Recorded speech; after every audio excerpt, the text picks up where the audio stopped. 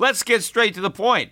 You want to grow your portfolio to deal with the rising cost of inflation, to pay off your debt or your mortgage, pretty much anything standing in the way of you and financial freedom, right? Well, with Yahoo Finance, you can get access to the news, data, and tools that you need in order to help you reach that financial freedom. And when it comes to your financial future, you think you've done it all. You've saved, you've researched, you've invested all that you can. And now you need to take those investments to the next level by using what every financial great uses. Yahoo Finance. For more than 25 years, Yahoo Finance has been the brand behind every great investor. They're the #1 finance destination, producing a holistic look at the financial news cycle, including breaking news, original perspectives, analyst ratings, independent research, customizable charts, and so much more. For comprehensive financial news and analysis, visit the brand behind every great investor, yahoofinance.com, the #1 financial destination. That's yahoofinance.com.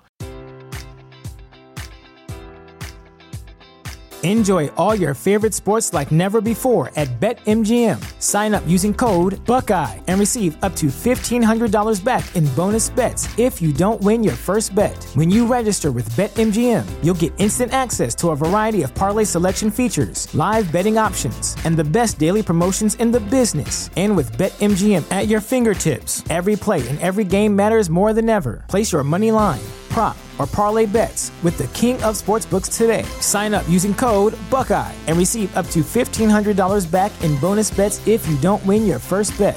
BetMGM and GameSense remind you to play responsibly. 21 plus and present in Ohio, subject to eligibility requirements. Rewards are non-withdrawable bonus bets that expire in 7 days. Gambling problem? Call 1-800-GAMBLER. In partnership with MGM Northfield Park.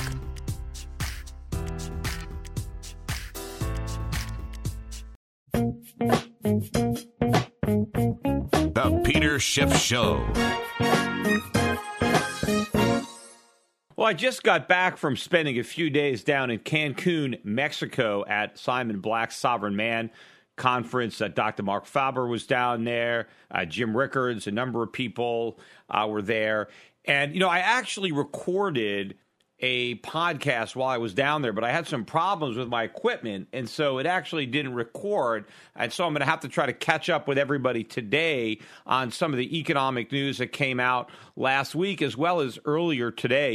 You know, the stock market, the S&P and the NASDAQ made new record highs. In fact, the NASDAQ this morning, as I'm speaking, above 5,100 for the first time ever. The stock market continues to ignore all of the bad news that is raining in on the U.S. economy. You know, the bad news is not being ignored in the foreign exchange markets, although I do believe that the reaction should be bigger and will be bigger as far as the dollar declining as the economic data continues to disappoint.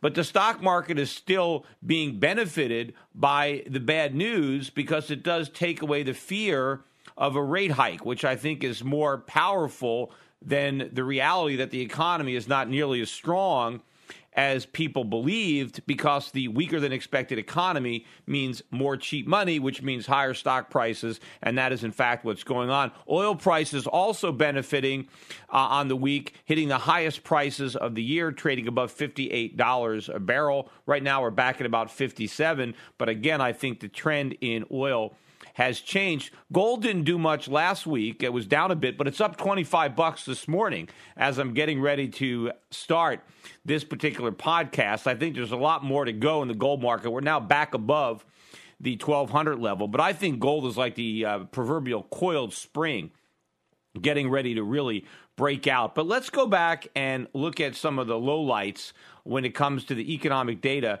that came out last week. Let's start with Thursday's release of the PMI Manufacturing Flash Index.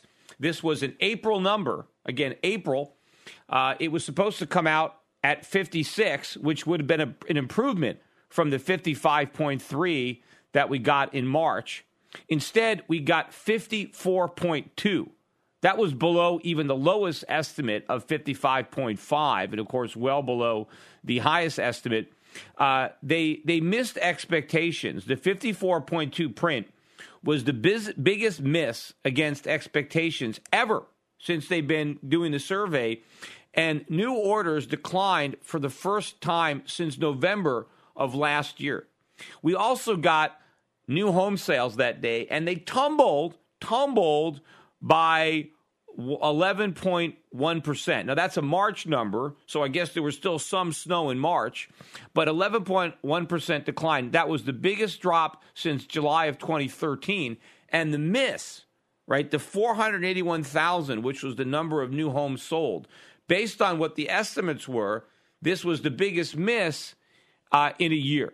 So, again, we didn't get the optimism. Then last week on Friday, we got March durable goods, and it was a slight bump, but that was based on military orders and aircraft. If you strip that out and look at transportation, the index unexpectedly declined again, 0.2. They were looking for a gain. They got a 0.2% drop.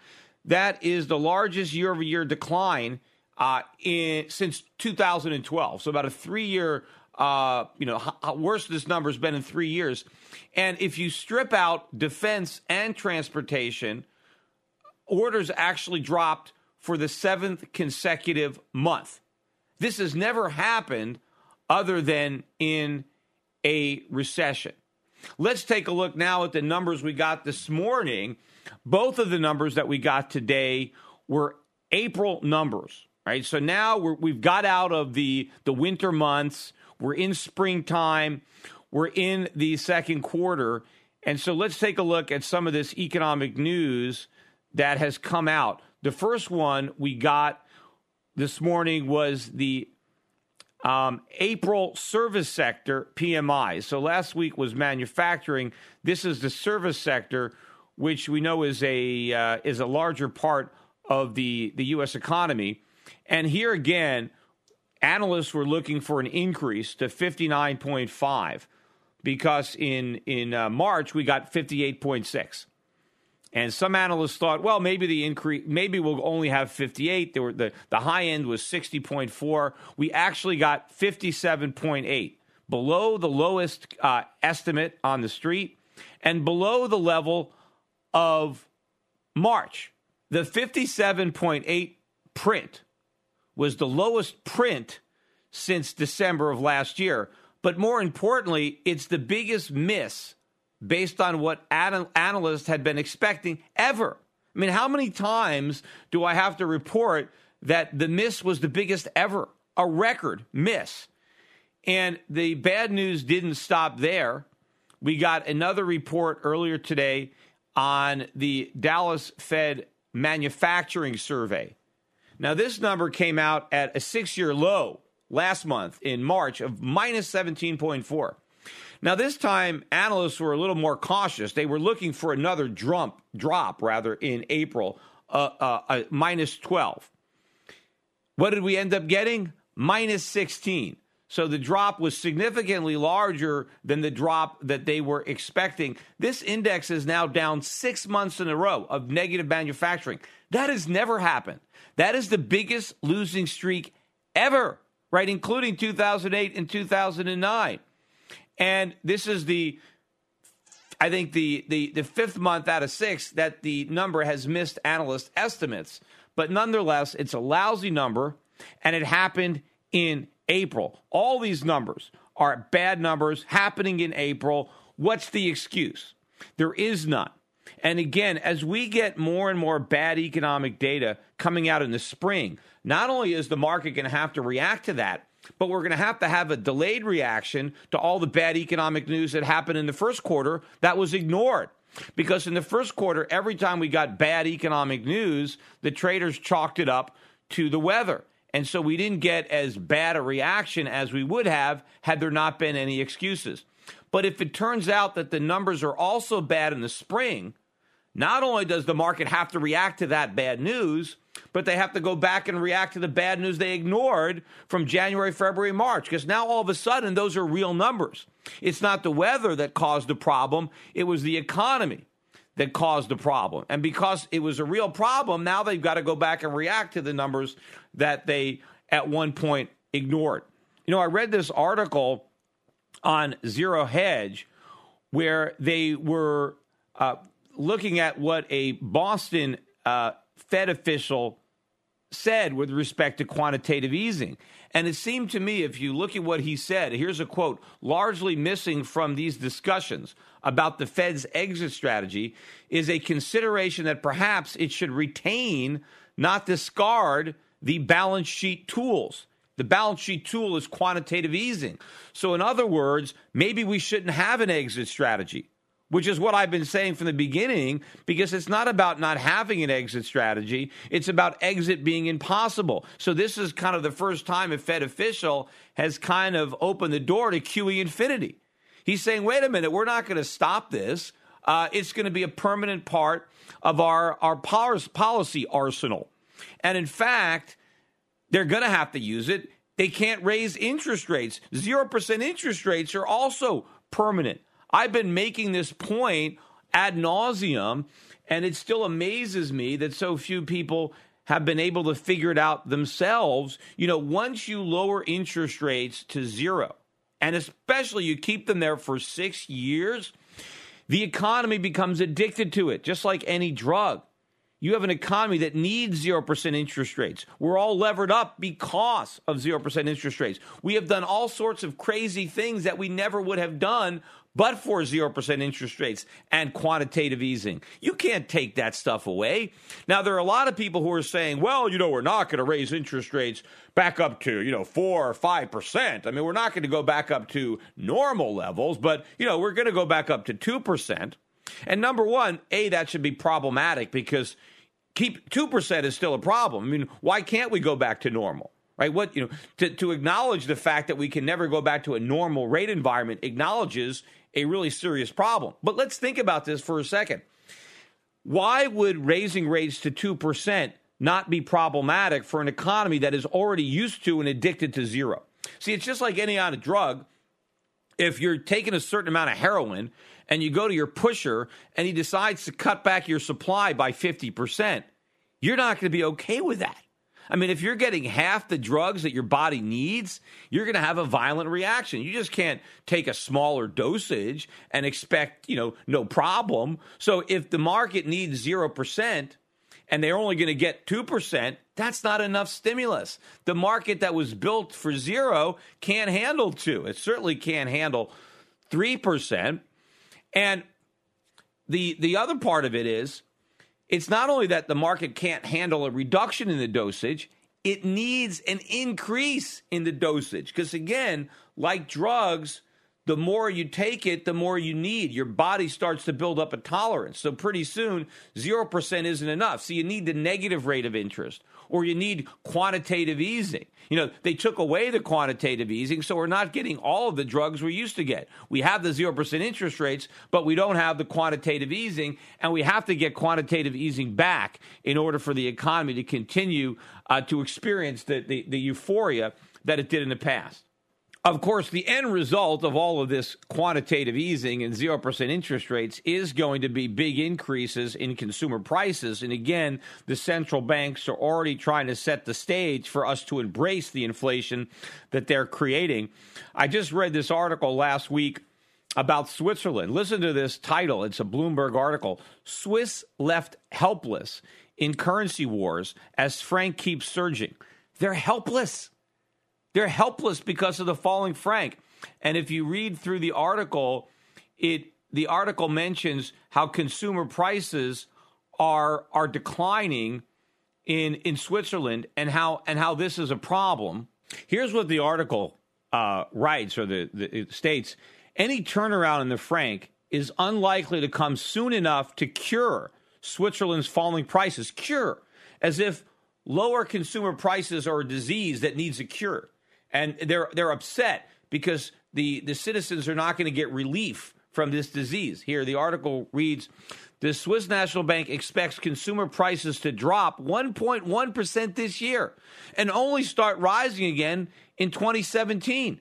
So in other words, the poor Swiss citizens are going to have to suffer until 2017 because between now and then, prices are going to get a little cheaper and they're going to have to wait until 2017 to get the relief that they're praying for. They can't wait for prices to start going up, right? They're looking forward to 2017. They'll finally get relief. I mean, right now they must be in agony, right? When they go to the store and they want to buy something and they find that the price is slightly less than it was the last time they bought it. I mean, they must be in agony. I mean, I don't know how they survive. They're just dying. They're waiting for this cure. They're just, God, we need a cure for this. What can we do? I need prices to go up. I got to make sure that if I buy something, it costs me more. I mean, this is the nonsense. I mean, is it possible that anybody actually believes this? The article was written in response to the Swiss deciding to expose more of their accounts to negative interest rates. And the idea is to try to create more inflation. Meanwhile, I already talked about how inflation is now picking up substantially in countries like Canada and Australia. And by the way, those currencies have turned around now because I think people realize that rate cuts are off the table now. The only question is, when are those central banks going to have to start raising interest rates because they're going to have too much of a good thing? But the idea that falling consumer prices are a problem that needs a government cure. Everybody knows that when prices go down, you buy more. People don't have an unlimited amount of money. They have to work within their means. They have a paycheck, they have a certain amount of savings, and as prices go up, they can buy less. Right? If prices go down, they can buy more. So you've got these articles again that keep coming out where they warn about how dangerous it is if the cost of living goes down, how terrible it is for an economy if the people that live there can buy the things that they need for less money. But anybody can tell you, any consumer, anybody who has any basic knowledge of supply and demand, that's the problem, too. When you've got all these economists who are saying this nonsense, when the most important law of economics is the law of supply and demand, and the demand curve is downward sloping because according to the demand curve, the higher the price, the lower the demand. And the lower the price, the higher the demand. So if consumer prices go up, people will buy less. If prices go down, people will buy more. Yet they're saying that lower prices are a problem because it's going to cause consumers not to spend, when it's the exact opposite. Lower prices will cause consumers to spend more. When prices go down, demand goes up, and so people will buy more stuff because they can afford to buy more stuff. When you increase prices, people can afford to buy less stuff. I mean, it's so simple that only an economist wouldn't be able to understand it. Also, based on the increase in crude oil prices last week, the price of a gallon of gas was up by 17 cents a barrel. I mean, not 17 cents a barrel, 70 cents a gallon, which should be theoretically, I mean, the way these Keynesians talk about it, it should be good news, right? Because gas prices are rising. Yet when gas prices were falling, they told us that was good news. So again, it shows you how disingenuous they are, because they're always going to talk about things being good, whether it's prices going up or prices going down. No matter what it is, they're going to spin it in a positive way, and they don't even care if they look hypocritical, because nobody even calls them out about it. Speaking about hypocrisy, today Fitch came out and downgraded Japanese government debt. They went from A to A-, and the reason is the deteriorating fiscal condition of Japan. Well, if they're going to downgrade Japan based on its deteriorating fiscal condition, why is the U.S. still AAA? I mean, clearly we have a deteriorating fiscal condition. In fact, I think it's deteriorating even more, because I think if you look at all of our liabilities, not just the bonded, the funded, but all the unfunded and contingent liabilities that the U.S. government has, I think we're more screwed up. I think we're more heavily indebted than is Japan, and we're actually less able to pay. So if Japan is going to get downgraded based on their deteriorating fiscal position, what about the United States? I mean, you got to be a hypocrite to downgrade Japan and to leave the U.S. at AAA. I mean, the Japan can print all the yen they want. Japan borrows in their own currency. So if you're going to say, well, it's okay for the U.S. government to have a lot of debt because it's in dollars, well, all the Japanese debt is in yen. They can print yen too, just like we can print dollars. Of course, the reason is people are afraid to downgrade Japan. I mean, Fitch is not going to have to worry about the Japanese government fining them for the downgrade. But they know, based on what the U.S. government already did to S&P, there isn't a rating agency in the world that's got the balls to downgrade the U.S. government, because they know how the U.S. government handles agencies that downgrade them. Right? It's like somebody, not wanting to say something bad about a mob boss. Who's going to want to do that? Because you know what's going to happen to you if you criticize, the mob boss. Well, that's how the U.S. government acts with respect to these credit agencies, and no one's going to say anything. They're just going to keep quiet. But people have to make these discoveries for themselves. And again, the real problem for people who hold U.S. treasuries is not that the U.S. government is going to default in any honest way. I mean, they don't have enough integrity to do that. The real problem is going to be the collapse of the dollar, which means you're going to get your dollars back, but you're not going to get your purchasing power back. Hello, this is Peter Schiff. I bet you didn't know that without silver, you wouldn't be hearing this podcast right now or be able to use a computer at all. From laptops to smartphones to TVs to speakers, virtually all modern electronics use silver to conduct electricity. Did you know that the average solar panel uses 2/3 of an ounce of silver to function? And the solar industry is expanding dramatically, not just in America, but in booming developing nations like China and India. Silver is naturally antibacterial and is used extensively in modern medicine. Silver coatings are being added to breathing tubes, bandages, catheters, and other medical instruments to reduce the spread of infections. When antibiotics fail, silver still works. I believe the 21st century will be the century of silver. As fiat currencies continue to collapse and new uses are found for silver every day, the white metal's strong industrial demand and low per ounce price will make it increasingly attractive to savers around the world. At today's prices, people of any age and background can afford to buy some silver. Learn why silver is a smart and reliable investment in my free special report, The Powerful Case for Silver. Visit SchiffSilver.com and download it now. The Powerful Case for Silver includes information about silver's amazing chemical properties. It also explains why I believe silver may outperform gold in the coming years. Download The Powerful Case for Silver and educate yourself, your friends, and your family about the white metal. Just visit SchiffSilver.com to download my free report. That's SchiffSilver.com.